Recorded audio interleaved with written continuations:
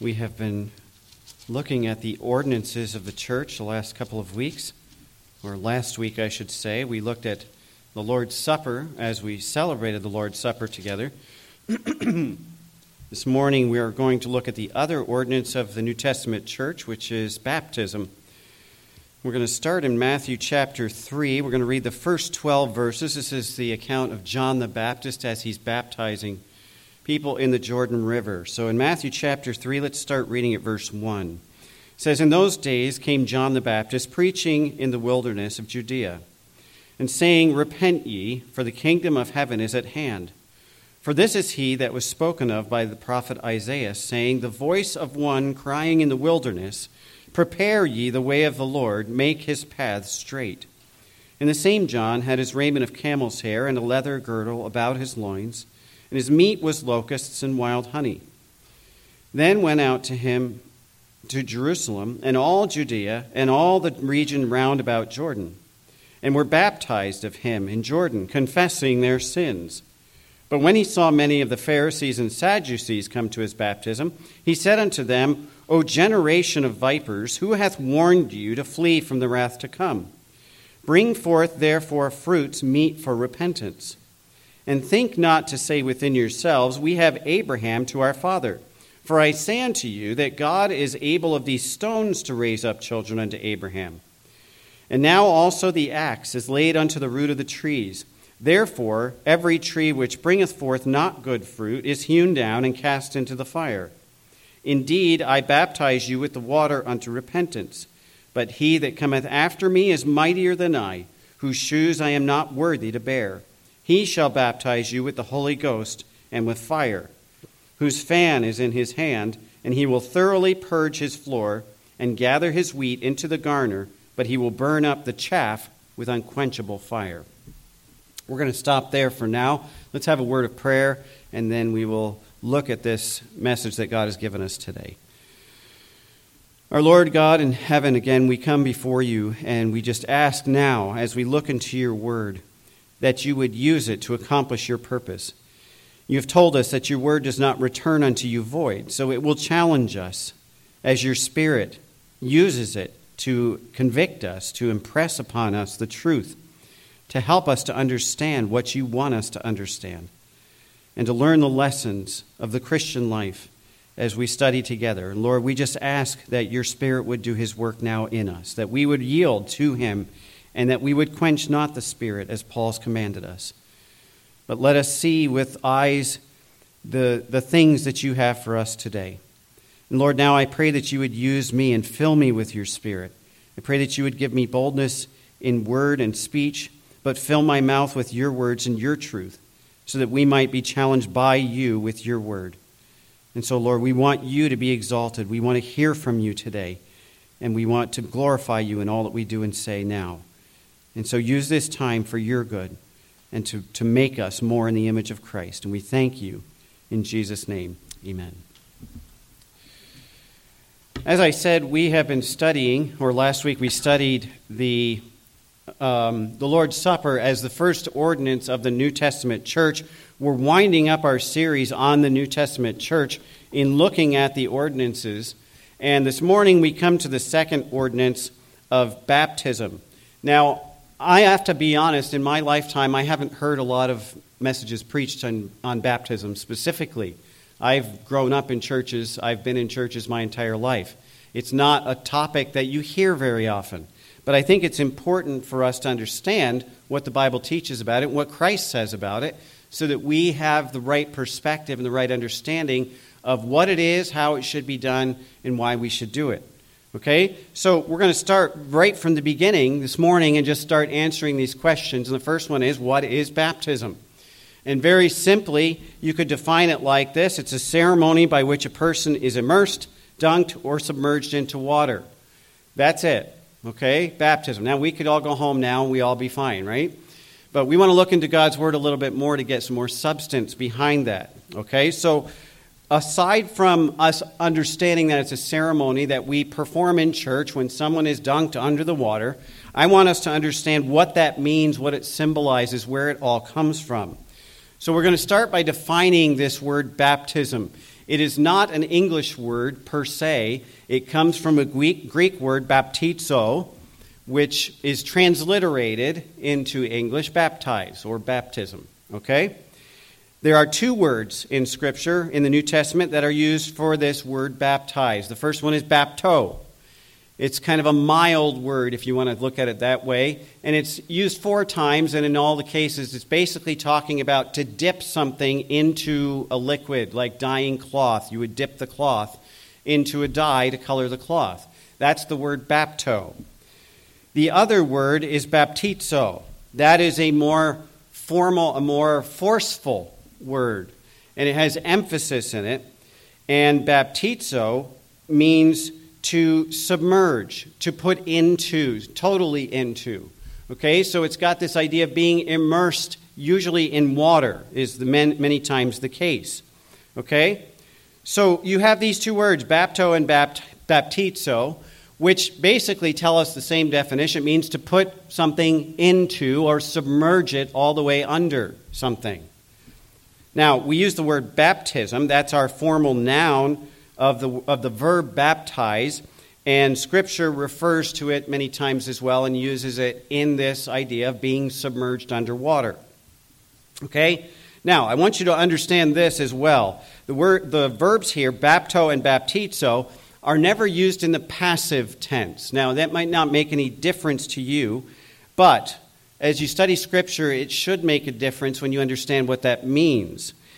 The passive tense means that it is never said to be baptized onto someone. In other words, the water is not being picked up and put on someone. That's the passive tense. The active tense is that someone is put into it. That is the word baptize. So it's not used in a passive sense of the water being applied to someone else. It is someone is being applied or dunked, immersed under the water. So when you look at the word baptism in the Bible, it always means an immersing or a submerging or dunking underwater.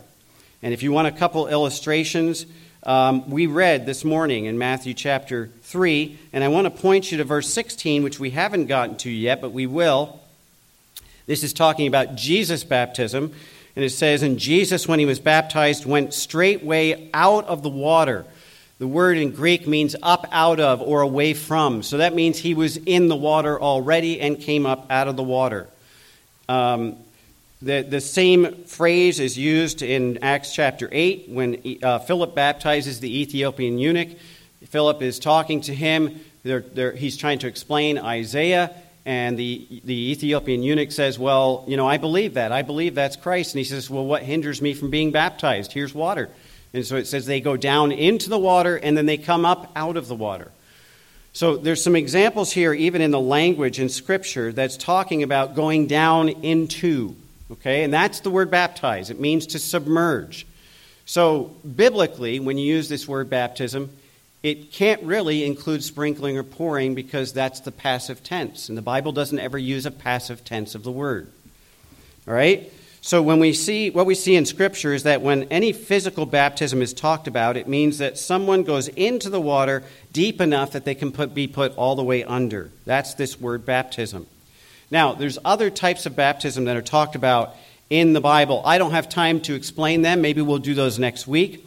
But we're focusing today on the baptism of water, this ordinance of the New Testament church. There's other baptisms the Bible talks about, and one is the baptism of the Spirit when we are baptized into Christ. Okay, that's different than the physical baptism of water. There's also, we just read in Matthew chapter 5, John the Baptist speaks of the baptism of fire. Okay, that is obviously also not baptism of water. But again, we'll take some time, maybe next time, and look at those specific references so we can get a good, clear picture of what this idea of baptism is. But today, we're focusing on the physical baptism in water as an ordinance of the New Testament church. So we get to this question, what is the purpose of baptism? And as all other things that we see in the Bible that seem to be kind of a ritual or an ordinance or a ceremony that God has given us, they are object lessons. Baptism is an object lesson. It is a physical representation of a very important spiritual reality. And God uses symbols and pictures. He uses parables and analogies all through Scripture to teach spiritual truths. So we have this picture that God has given us of baptism to be an object lesson. And all of these object lessons teach us something that is a deeper truth beyond what we actually see happening. Okay? Here's some examples. For instance, in the Old Testament, there's a ton of them in the Old Testament. If you read through the law of God, excuse me, in the Old Testament, all of those ceremonies, all of those feasts, all of the rituals of the worship that the Jews performed in the temple were a picture of something else. All of those things in the Old Testament were pointing to Christ, who was the promised Messiah. And in fact, he was the picture or the reality that fulfilled all of those pictures that were represented in these ceremonies. For instance, the Passover. When God told Israel to celebrate the Passover every year, it was a picture of remembrance for them to look back on God delivering them from Egypt. But it was also a picture of looking forward to the deliverance, the spiritual deliverance that Christ would bring as the Savior who died on the cross to save them from sin. So there's a dual picture in the Passover. In fact, Christ was sacrificed on the Passover. Okay, he was the final sacrificial lamb, that perfect lamb that fulfilled all of the sacrifices up to that point. So there's a picture in the Passover. Circumcision was a huge thing for the Israelites. It marked them as people of God.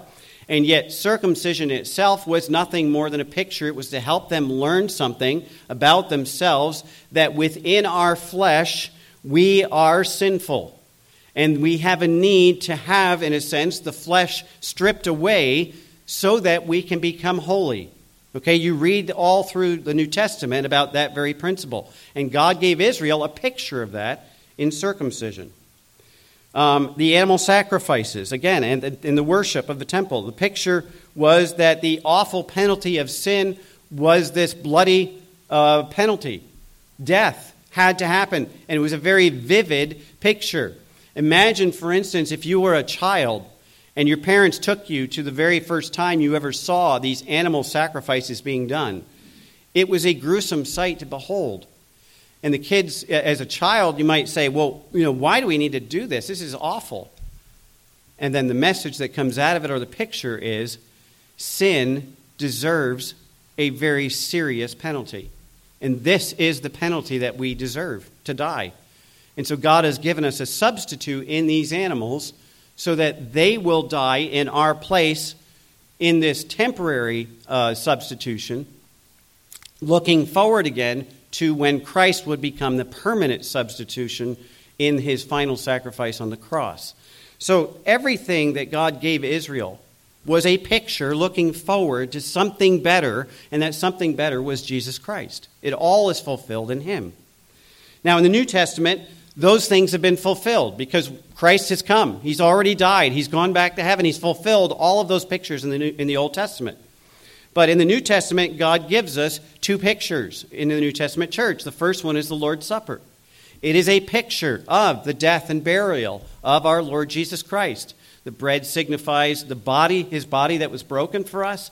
The juice signifies his blood that was spilled on the cross. And without the shedding of blood, there is no remission. And we've talked about this. We talked about it last week.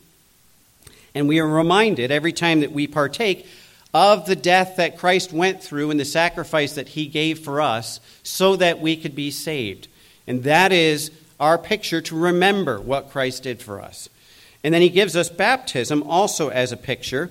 And baptism is a picture of when we come to Christ, we are literally dying, going down in the grave, dying to ourselves and our old lives, and being raised to life in him.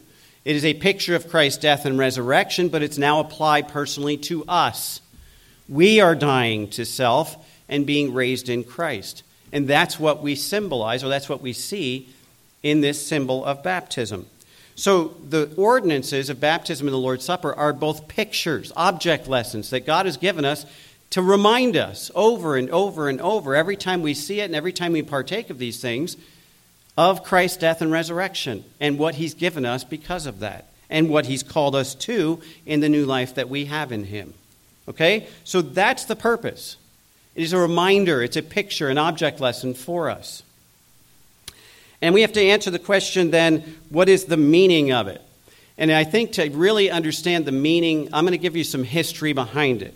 And I know not everybody likes history, but I hope this is interesting because it fills in the gaps as far as, well, why do we do it the way we do it? You know, I understand there's different ways to be done, but why do we do it the way we do it? It goes all the way back actually into the Old Testament. Baptism was not something new in the New Testament. Baptism goes back to the Old Testament.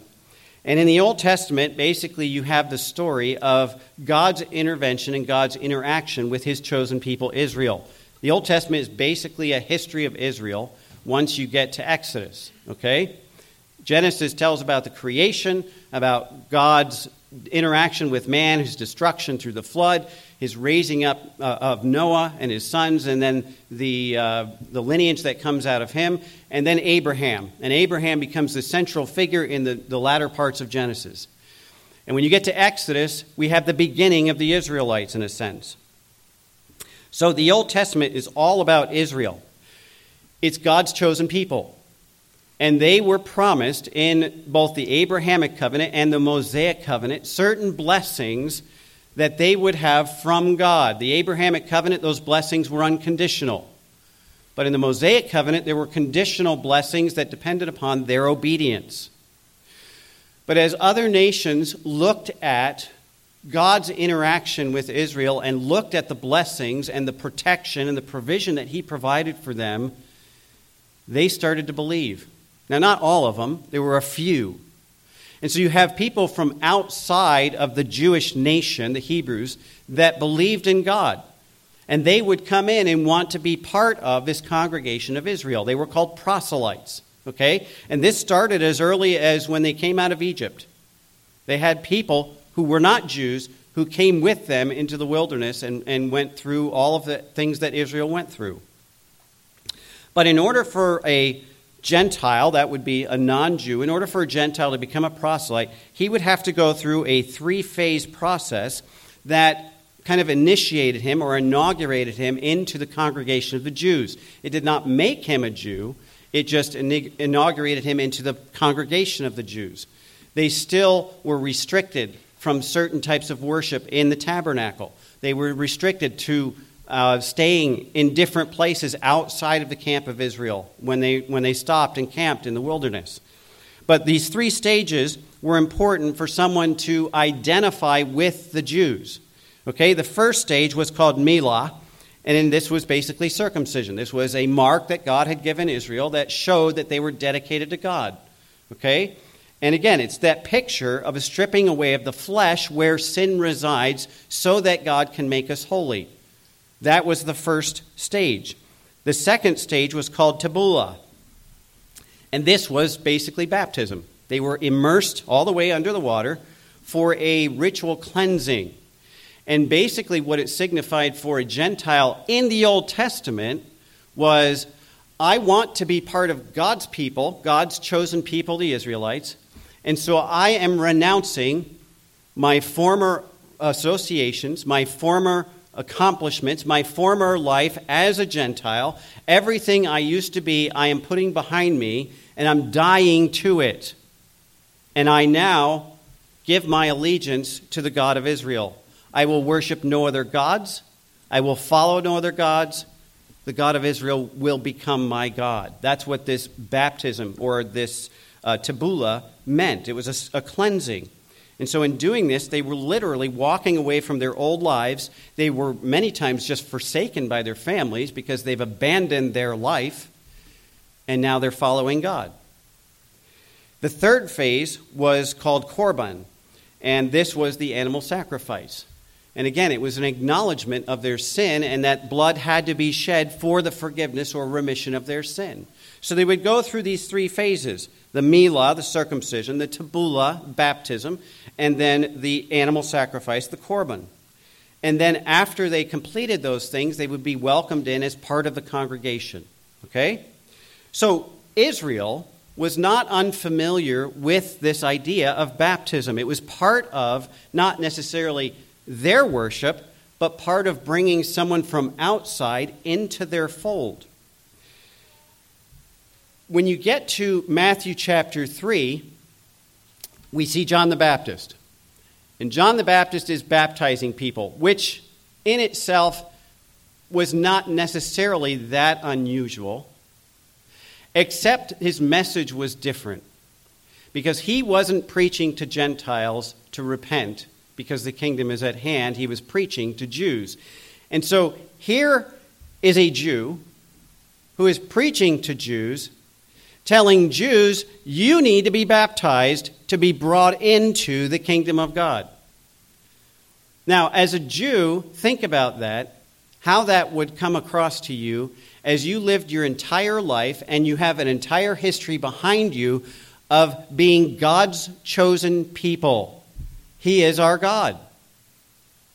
Why in the world would I need to be baptized as a Jew to be brought into God's people or God's kingdom? That's why John was so controversial. Because his message of repentance was to Jews. And he's preaching repentance to Jews who think they have nothing to repent about because they're already part of God's fold. Now, John is considered one of the Old Testament prophets. Jesus had not died yet and risen, so we don't have the church age. We don't have the New Testament.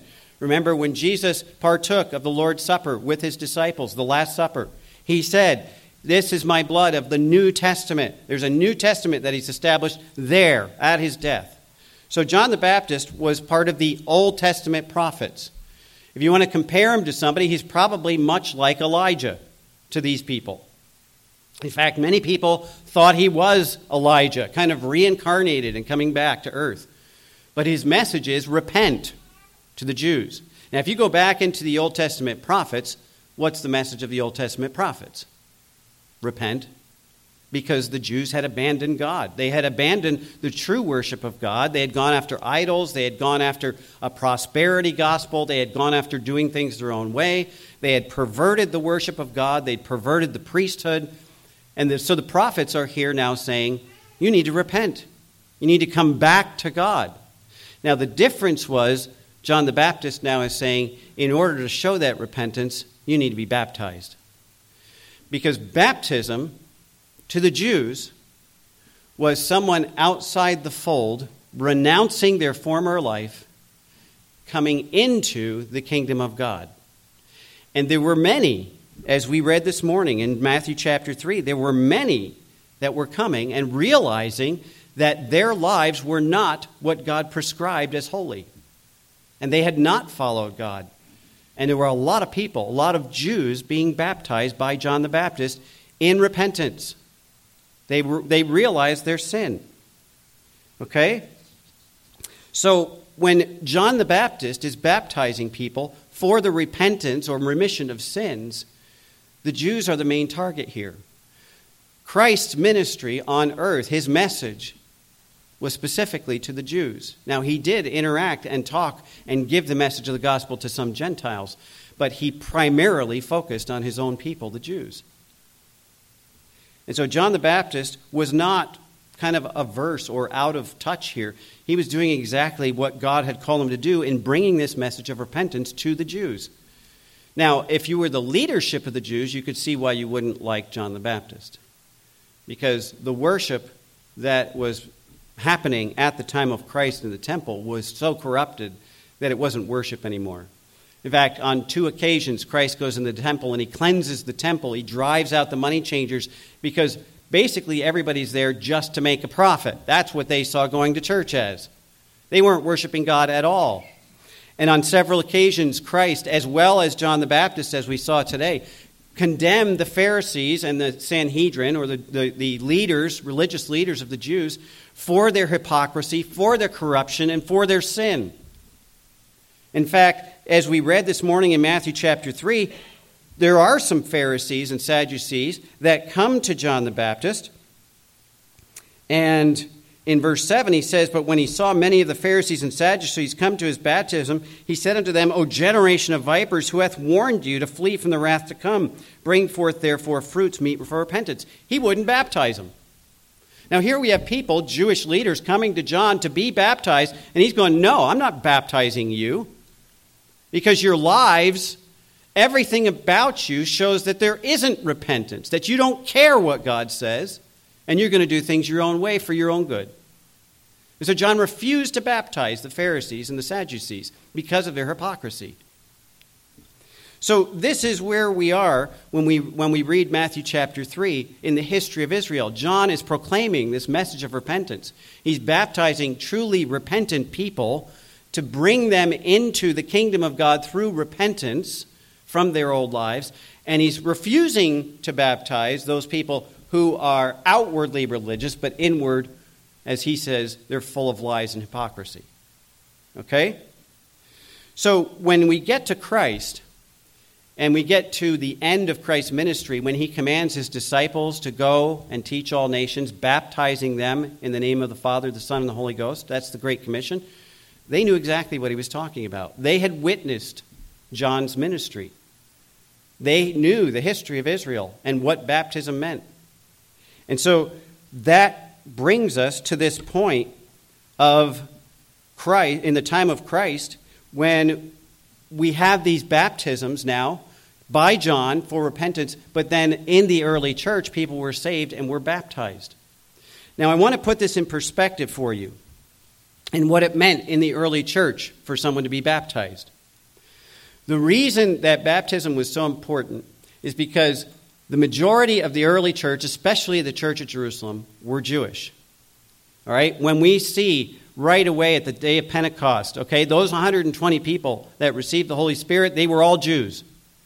The 3,000 that were converted right after Pentecost, most of them were Jews, and they were added to the church, but it says 3,000 were saved. They were added to the church. They were baptized. Okay? So as we are here at the time of Christ, or after the time of Christ in the early church, baptism became important. And here's what it meant for those people. Okay? Remember, the Sanhedrin, the Pharisees and the Sadducees, are absolutely against not just John the Baptist, he's dead by now, but Christ, who has died, has been put to death by them, and then rose from the dead, but they could not admit that, or at least they didn't want to admit that, because it would destroy their entire religious foundation and their leadership. So the Sanhedrin was obsessed with seeking out those who followed Christ and persecuting them with prison, with beating, or with death. Now, many of the apostles suffered at the hands of the Sanhedrin and were delivered to the Romans to be crucified or killed by the Sanhedrin. So it was the Jewish leadership that was behind much of the persecution of the early church. Okay?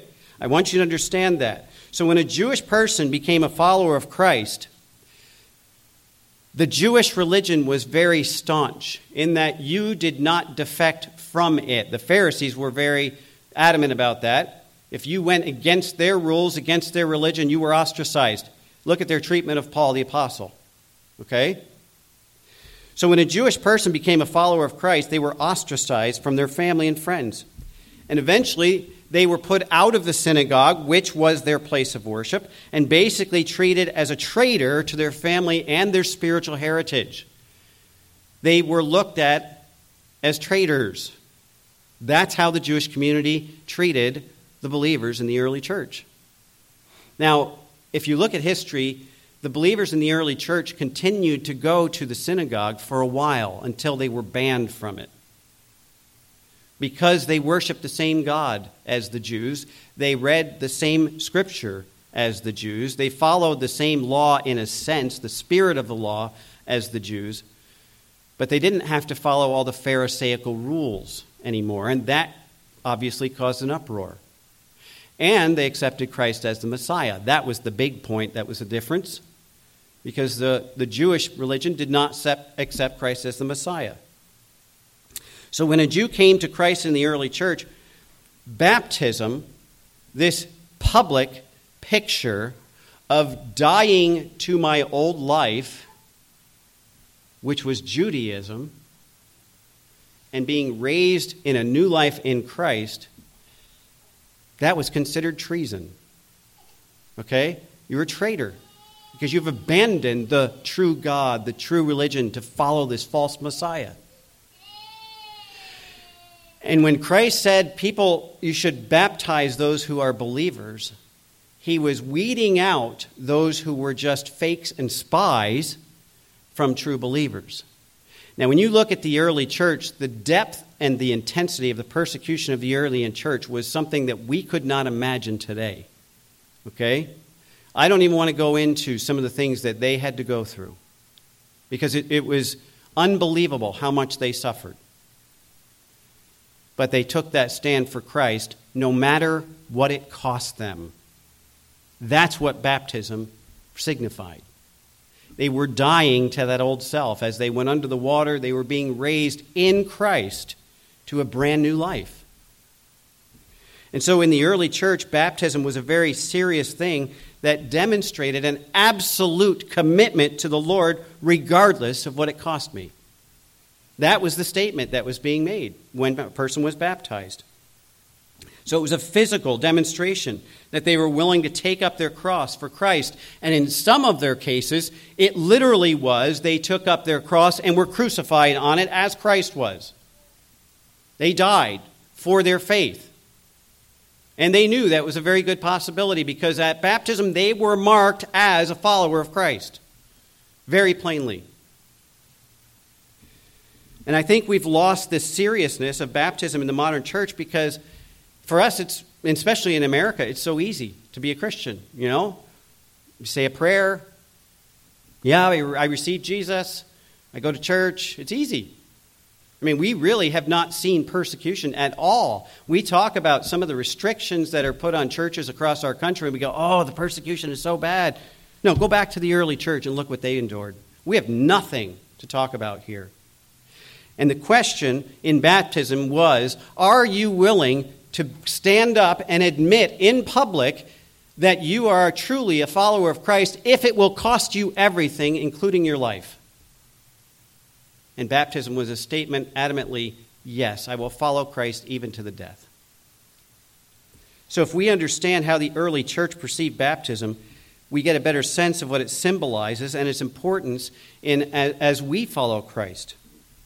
Now, the meaning of baptism is found in its symbolism. And just as we saw with the proselytes of the Jews as they were baptized, renouncing their former life, it's the same picture for us as believers. That's what baptism symbolizes. It's a physical demonstration and a representation of our commitment to follow Christ above all else. I'm dying to my former life. I am dying to myself, to serving myself, to living for my causes, for my gain, for my prosperity, for my benefit. I'm dying to all of that. That's my old life. And when we come up out of the water, we are being raised. It's a resurrection or a picture of the resurrection that we now are being brought back to life in Jesus Christ. We have no life of our own. Now we only live in Jesus Christ. And that's what Paul said in Galatians 2:20 when he said, I'm crucified with Christ. Nevertheless, I live. And the life which I now live in the flesh, I live by the faith of the Son of God who loved me and gave himself for me. It's not my life anymore. It's the only life that I have in Jesus Christ. That's all I can live now at this point. And so that's what baptism signifies. And that coming up out of the water, it symbolizes us being reborn or resurrected into that new life which can only be found in Jesus Christ. So it's a public confession of Christ to the world. That's what baptism is, a public testimony or confession that I am a follower of Christ. Whatever it costs me, I will stay true to that confession. In Romans chapter 10, verse 9, Paul says that if thou shalt confess, we read this morning in our responsive reading, that if thou shalt confess with thy mouth the Lord Jesus and shalt believe in thine heart that God hath raised him from the dead, thou shalt be saved. Now, we look at that verse, and we read that verse, and we're probably familiar with that verse, and we obviously agree with that verse because it's God's word. But why is it so important to confess with your mouth the Lord Jesus? That's what the verse says. If you confess with your mouth the Lord Jesus. and shall believe in your heart that God hath raised him from the dead, thou shalt be saved. I thought salvation was by faith alone. Well, it is. But remember who Paul's writing to. Early persecuted Christians, especially in Rome. They're seeing a lot of the worst persecution in Rome. In fact, they were completely driven out of Rome eventually.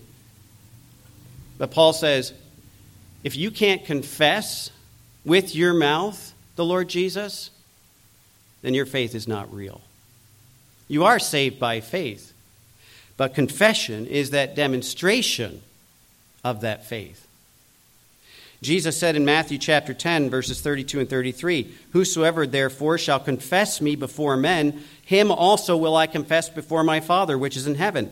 But whosoever shall deny me before men, him will I also deny before my Father which is in heaven. Now, I want to take you back to a story you probably have heard just before the crucifixion of Jesus. When Jesus is being tried by the chief priests, Peter is kind of lurking in the background. Remember? He follows Christ to the trial, but he doesn't really make himself known. He's kind of hanging around in the background. And when he's confronted and asked, aren't you one of those guys that followed Christ? What happened? What did Peter do? Denied him. Nope, got the wrong guy. And 3 times he was challenged. Nope, you got the wrong guy. I am not one. And the final time it says he swore. He took an oath that he was not a follower of Jesus Christ. This is a great picture of someone who calls themselves Christians but will just kind of ignore baptism. Okay? Because God has told us we are to confess Christ. That is our a very public confession of our dying to ourselves, that we will follow him. So, one who does not want to be baptized as a believer, and I'm not saying they're not saved, it's kind of like Peter, hanging around in the background. I really don't want to be associated with him through this public humiliation, is what it comes down to. And when we go before Christ at the end of time, when we stand before him, and the Lord looks at us with those same eyes that he looked at Peter when Peter went out and wept bitterly, how will we feel? I could not take a public stand for Christ. I could not confess him through this action of baptism. Doesn't mean we're not saved, but it really brings into question the sincerity of our faith. If we're truly a follower of Christ, Christ says, you should have no problem telling people, and the first way to do that is by being publicly baptized. It's a public testimony. I'm dying to myself. I'm going to live for Christ. Now, baptism, then, is that physical representation of a spiritual change that has taken place in us as believers. It's not just adding Christ to our lives when we're saved. We don't say, yeah, you know what, I need some sense of religion. I need some God in my life. Salvation is saying, no, I renounce my life. I renounce what I want. I give it all up to accept whatever God has for me. That's faith. Okay? Baptism shows that. And so we're literally living a new life in Christ that can only be found in and sustained by Jesus Christ as a believer. That's what being a Christian is all about. And baptism becomes a public testimony of that. 2 Corinthians 5:17 says, if any man be in Christ, if our lives are found in him, we are new creatures. Old things are passed away. Behold, all things are become new. There's the picture of baptism. Okay? So baptism doesn't save us. Baptism doesn't make us holy. Baptism doesn't even cleanse us from sin. Baptism is a step of obedience in our commitment to follow Christ that demonstrates the spiritual change that God has wrought in us. That we have given up trying to fight him and have our own way, and now we submit to his authority in our lives. It's a public testimony before the world that our life is now all about Christ and not about me anymore. Now, when we look at that idea of baptism, it should mean something to us as believers. It did for the early church. But that's what we're saying as we're baptized as a believer. We are living for Christ. Now let me throw a wrench in the works here, okay?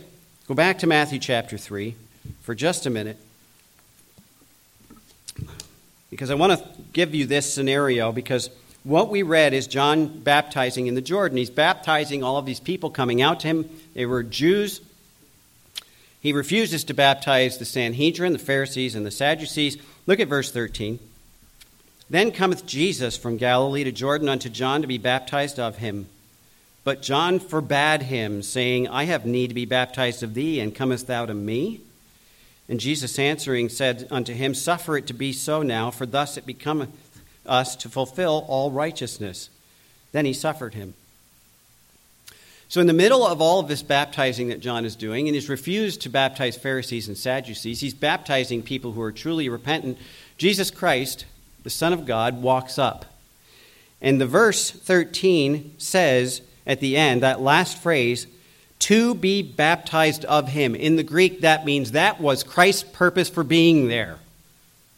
That's why he went to see John that day, was so that he could be baptized. Okay?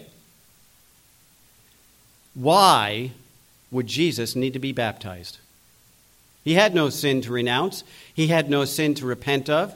He had no former life that he needed to be cleansed from.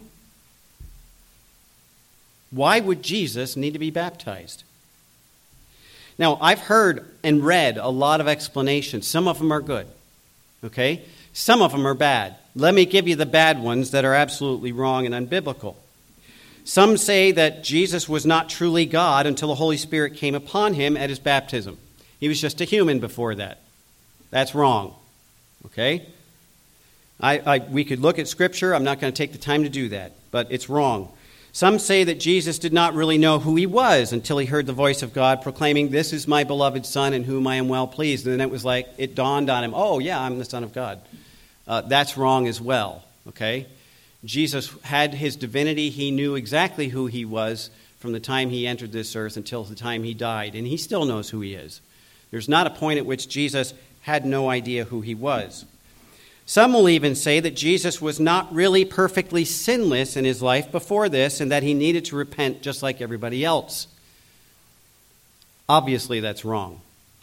Now, these are not just cuckoo ideas that somebody thought up. The last one that I just read about Jesus actually having sin is taken from a writing back in the early centuries of the church called the Gospel of the Hebrews. And it actually says this, that Jesus came to John and said, well, I don't really think I need to be baptized because I don't have any sin. But, maybe in just saying that I don't have any sin, I just made a mistake, and so I need to be baptized anyway. That's unbiblical. Okay? That's why we need to be careful about what we accept as Scripture or as inspired by God. So those are all of these that I've given you so far are wrong and unbiblical. Now here's some valid explanations. They fit with the rest of Scripture. Some say that Jesus was baptized in order to identify himself as a man for whom he would become the perfect representative in dying for their sin. That's true. And I'll show you that in a second. He was identifying himself with sinners in his baptism. Others say that it was at his baptism that he was anointed by God as the Christ, the anointed one. That's his title, not just his name. His title is Christ, the anointed one, the Messiah. So at his baptism, that was kind of God's anointing when the Holy Spirit came down upon him as a dove. And out of heaven came God's voice and said, This is my beloved Son in whom I am well pleased. Okay?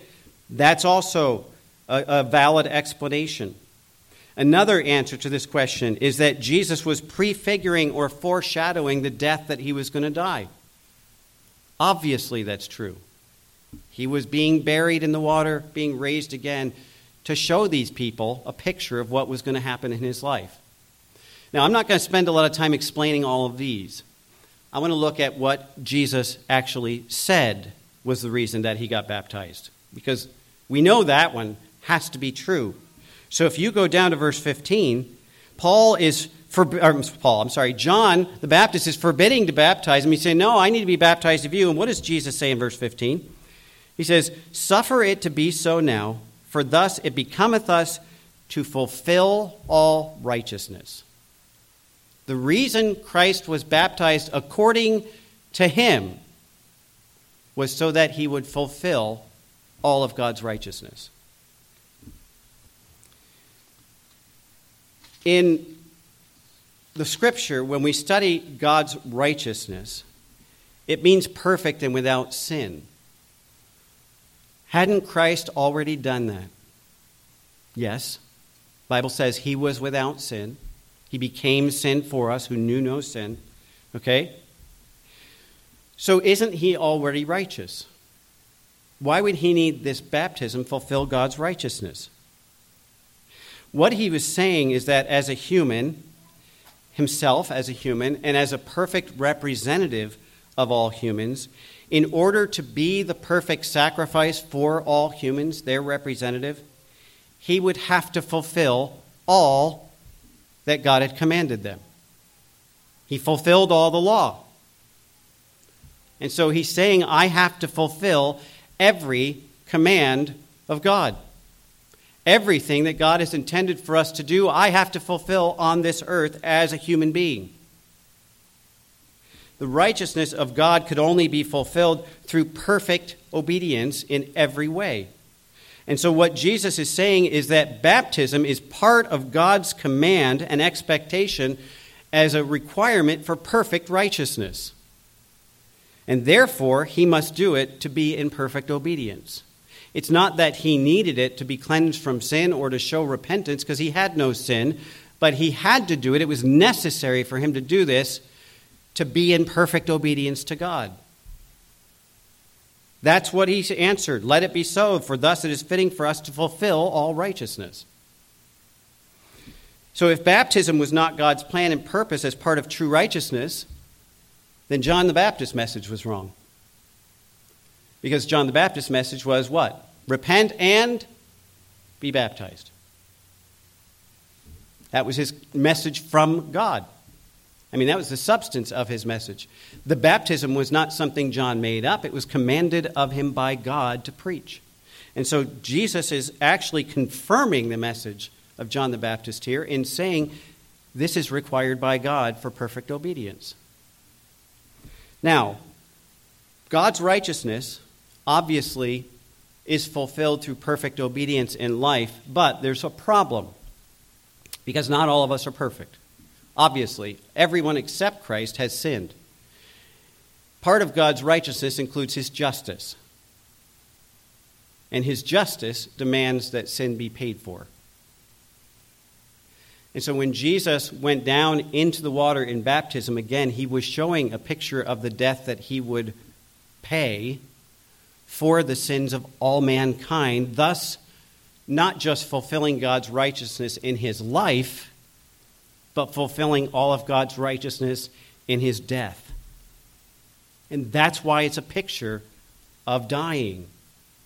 Because it was in his death that Jesus completely fulfilled the righteousness of God in giving us, or in giving God, the payment for our sin that we could not pay. And so the fulfillment of righteousness is in Jesus' life in perfect obedience and in his death in paying for our sins. And God's righteousness is totally fulfilled then. There's nothing left for us to do except trust Christ and follow him. Jesus did it all. So Jesus gave us perfect righteousness, which we could inherit through him because of his life and death and resurrection as our Savior.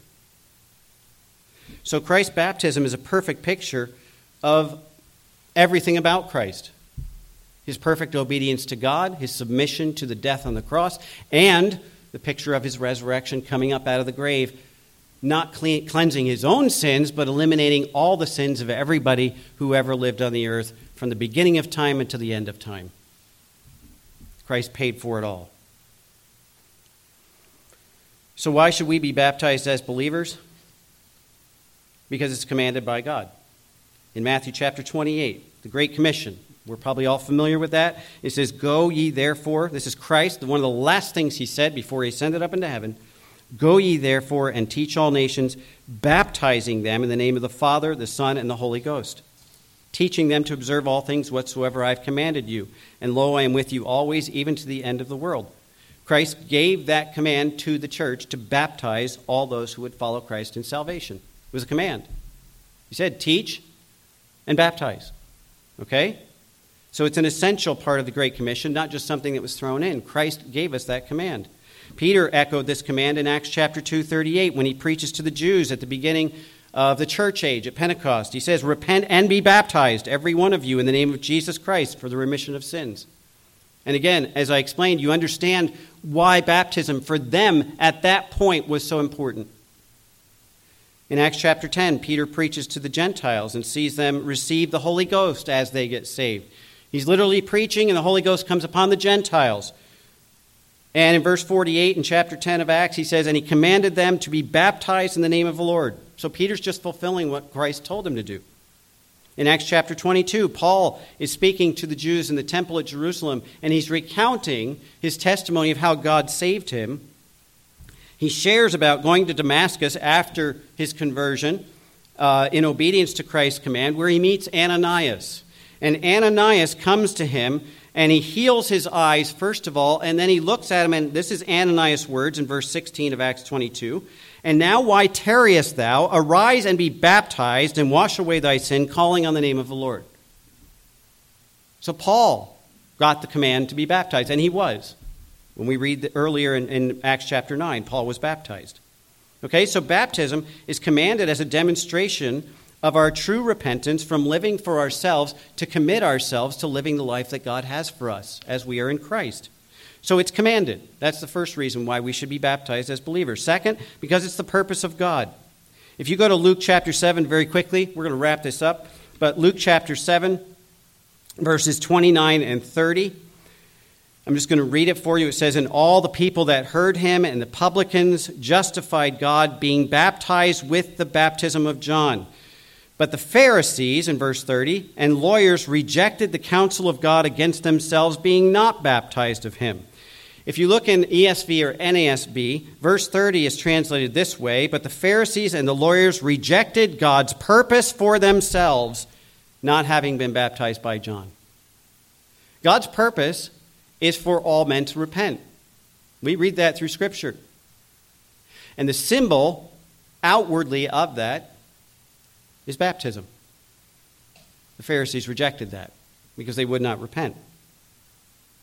So third, if we look in Scripture, there's a great precedent set in Scripture that all those who were saved in the New Testament church were also baptized. Now, you're not going to be able to follow along, but I want you to listen. I'm just going to go through the book of Acts. In Acts chapter 2, verse 41, this is just after Pentecost. Peter is done preaching, and it says in verse 41, "Then they that gladly received his word were baptized, and the same day they were added unto them about 3,000 souls." That's right at Pentecost. Acts chapter 8, Philip is in Samaria. Remember, the Samaritans were hated by the Jews, but Philip is in Samaria by the command of God. He's preaching to the Samaritans. And it says in verse 12 of Acts chapter 8, "But when they believed Philip, preaching the things concerning the kingdom of God and the name of Jesus Christ, they were baptized, both men and women." The next verse in Acts chapter 8 talks about Simon the sorcerer. It says, "Then Simon himself also believed, and when he was baptized, he continued with Philip and wondered, beholding the miracles and signs which were done." Later in Acts chapter 8, we're still in Acts chapter 8, Philip is taken to meet the Ethiopian eunuch. And he preaches to him out of Isaiah in the chariot. And the eunuch is saved. And immediately, the first thing the eunuch says is, "What hinders me from being baptized? See, here is water." And he was immediately baptized. In Acts chapter 9, Saul, who became the Apostle Paul, we read the story there. And just for time, I'm not going to, but how he was converted and baptized by Ananias. I already referred to that. In Acts chapter 10, Peter preaches to Cornelius and other Gentiles, and they become saved and baptized immediately. In Acts chapter 16, we have the story of Lydia and her entire household who are saved and immediately baptized. Later in Acts chapter 16 is the story of the Philippian jailer who in the middle of the night, there's an earthquake, the doors open, the chains fall off the prisoners. Paul and Silas are sitting there free. The Philippian jailer thinks everybody is gone and he's going to die, and he comes in and he says to Paul, "What do I do to be saved?" And what was Paul's words to him? He said, "Believe on the Lord Jesus Christ, and thou shalt be saved in thy house." And if you look at Acts chapter 16, verse 32, it says, "And they spake unto him the word of the Lord, and to all that were in his house. And he took them the same hour and washed their stripes," talking about the jailer helping Paul, "and was baptized, he and all his straightway." He believed and he was baptized. In Acts chapter 18, verse 8, "And Crispus, the chief ruler of the synagogue, believed on the Lord with all his house. And many of the Corinthians, hearing, believed and were baptized." In Acts chapter 19, Paul meets several disciples of John the Baptist. Now here's an interesting one, because these are followers of John the Baptist. They had already been baptized by John the Baptist for repentance, but they didn't know anything about Jesus. They had no idea that he had come, that he had died. They had no idea what was going on. They just knew John said, "We need to repent." We do. We're sinners. We need to repent. So they got baptized. And so Paul meets them, and he starts telling them about Jesus Christ. And it says that they believed in Christ and they were rebaptized in the name of Jesus Christ. So all through the history of the early church, we see this pattern of people being saved, and immediately they're baptized, because it's that public profession that I am serious about this. I have given up my life to follow Christ. So baptism is not just important for us as believers. It's mandatory for us as believers. Baptism is given to us by God. It's commanded by God to be practiced by believers as a public testimony that we are truly members of the body of Christ. Okay? It is that public testimony. I will live for Christ and not for myself. I have died to myself. It's an act of obedience to our Master, and it's a public testimony to others who our Master has become. And it's a picture of Christ's death for our sin and of our death to our old life of sin. So there's a huge message in this ordinance of baptism. It is the substance, really, of the gospel. And God has given it to us in this symbolic form of baptism to show us the truth of who Jesus was, what he did for us, and what salvation really is. And so I pray that we never, as God's church, will devalue or neglect this beautiful symbol of the work of God that he does in saving us and in giving us a new life in Christ. It's easy for us because we don't face the persecution the early church did. But it's just as important for us to obey God in this matter. So I hope, if you are a professor of Christ, that you have followed the Lord in baptism. If you haven't, I'd be glad to talk to you and show you again from Scripture where God says this is important, because it's a public testimony of your faith in Christ. Are you going to be one who is faithful to Christ no matter what it costs? Or will you be a Peter hanging out in the background so that nobody really knows who you are? Let's pray. Lord, we thank you for your word. We thank you that you have given us instruction in this matter of baptism and the great picture that it shows of your death for us, the example that you gave us, and the righteousness that you established that we can have imputed to our account because of what you did, not just in your life, but on the cross, in obedience to your Father. And so, Lord, help us now to live with an attitude of that same obedience, that whatever it costs us, we will follow you, we will obey you. Lord, we thank you again for the time we've had together. I pray that you will continue to be with us as you promised. Help us to always seek you diligently, to follow you without hesitation, without doubt, knowing that you will fulfill all promises that you have given us, that you will be with us. You will never leave us, even to the end of the age. And we'll trust you in this. And we love you and thank you now. In the name of Jesus Christ, our Savior, we pray. The Lord bless thee and keep thee. The Lord make his face shine upon thee and be gracious unto thee. The Lord lift up his countenance upon thee and give thee peace. Amen. Thank you. You're dismissed.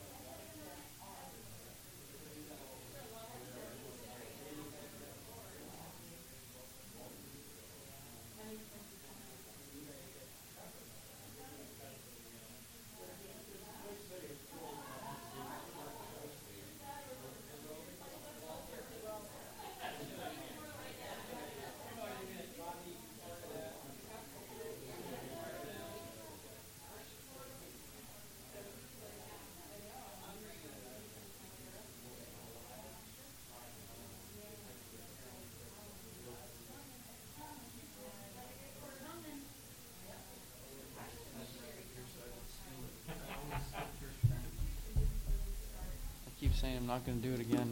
I'm going to be quitting. I don't know if I told you, I'm going to be quitting Enterprise next month. I'll tell you what, it's just, I got arthritis in my shoulders. I'll tell you what, like Mondays and Fridays, I come home, my shoulders are hurting so bad. And just constant all day, backing and mopping and wiping the cars down. And like last Friday, I guess it was the week before, I come home, my shoulders hurt so bad. I want to practice my guitar 15 minutes like it just hurt so much I could quit.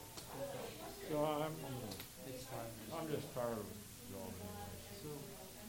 I'll find something else. 70. I'm 74. But you know, those 2 months I was off, I wasn't working. My shoulders were fine.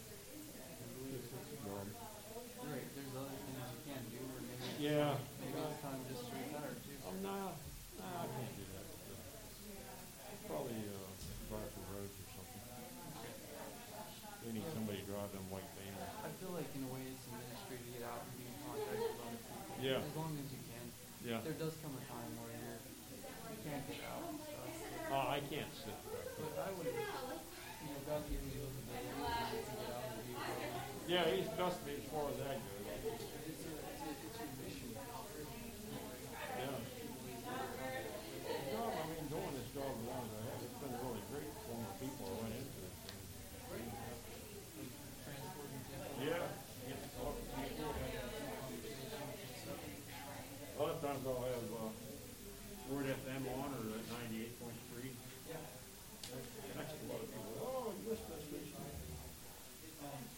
We were coming through, we were actually reading breakfast this morning. Were you? There was a music that was coming, like through our window. There was a church having an outdoor service. Oh, yeah? It was really nice, like, because you hear so many noises throughout a week, but you hear praise. Yeah. On a Sunday morning. Out in the street? Yeah, the big Presbyterian church, the stone one. Yeah. In the middle of Beaver. Across the courthouse. In their parking lot, they had like a couple microphones. Oh, okay. There's a friend I used to work with goes there, Sandy Parker. My dentist was Dr. D.C. Sandy used to be a, let's just say a colorful girl. At some point she turned Christian and it's been good. She does a lot of, in the plant, worked with her a lot of years. But, we were at the Veterans Parade there one time in November, and I stand next to somebody in here, turned around, we had our coach on here, it was her. We were talking about the Christian activities. Yeah, she goes there.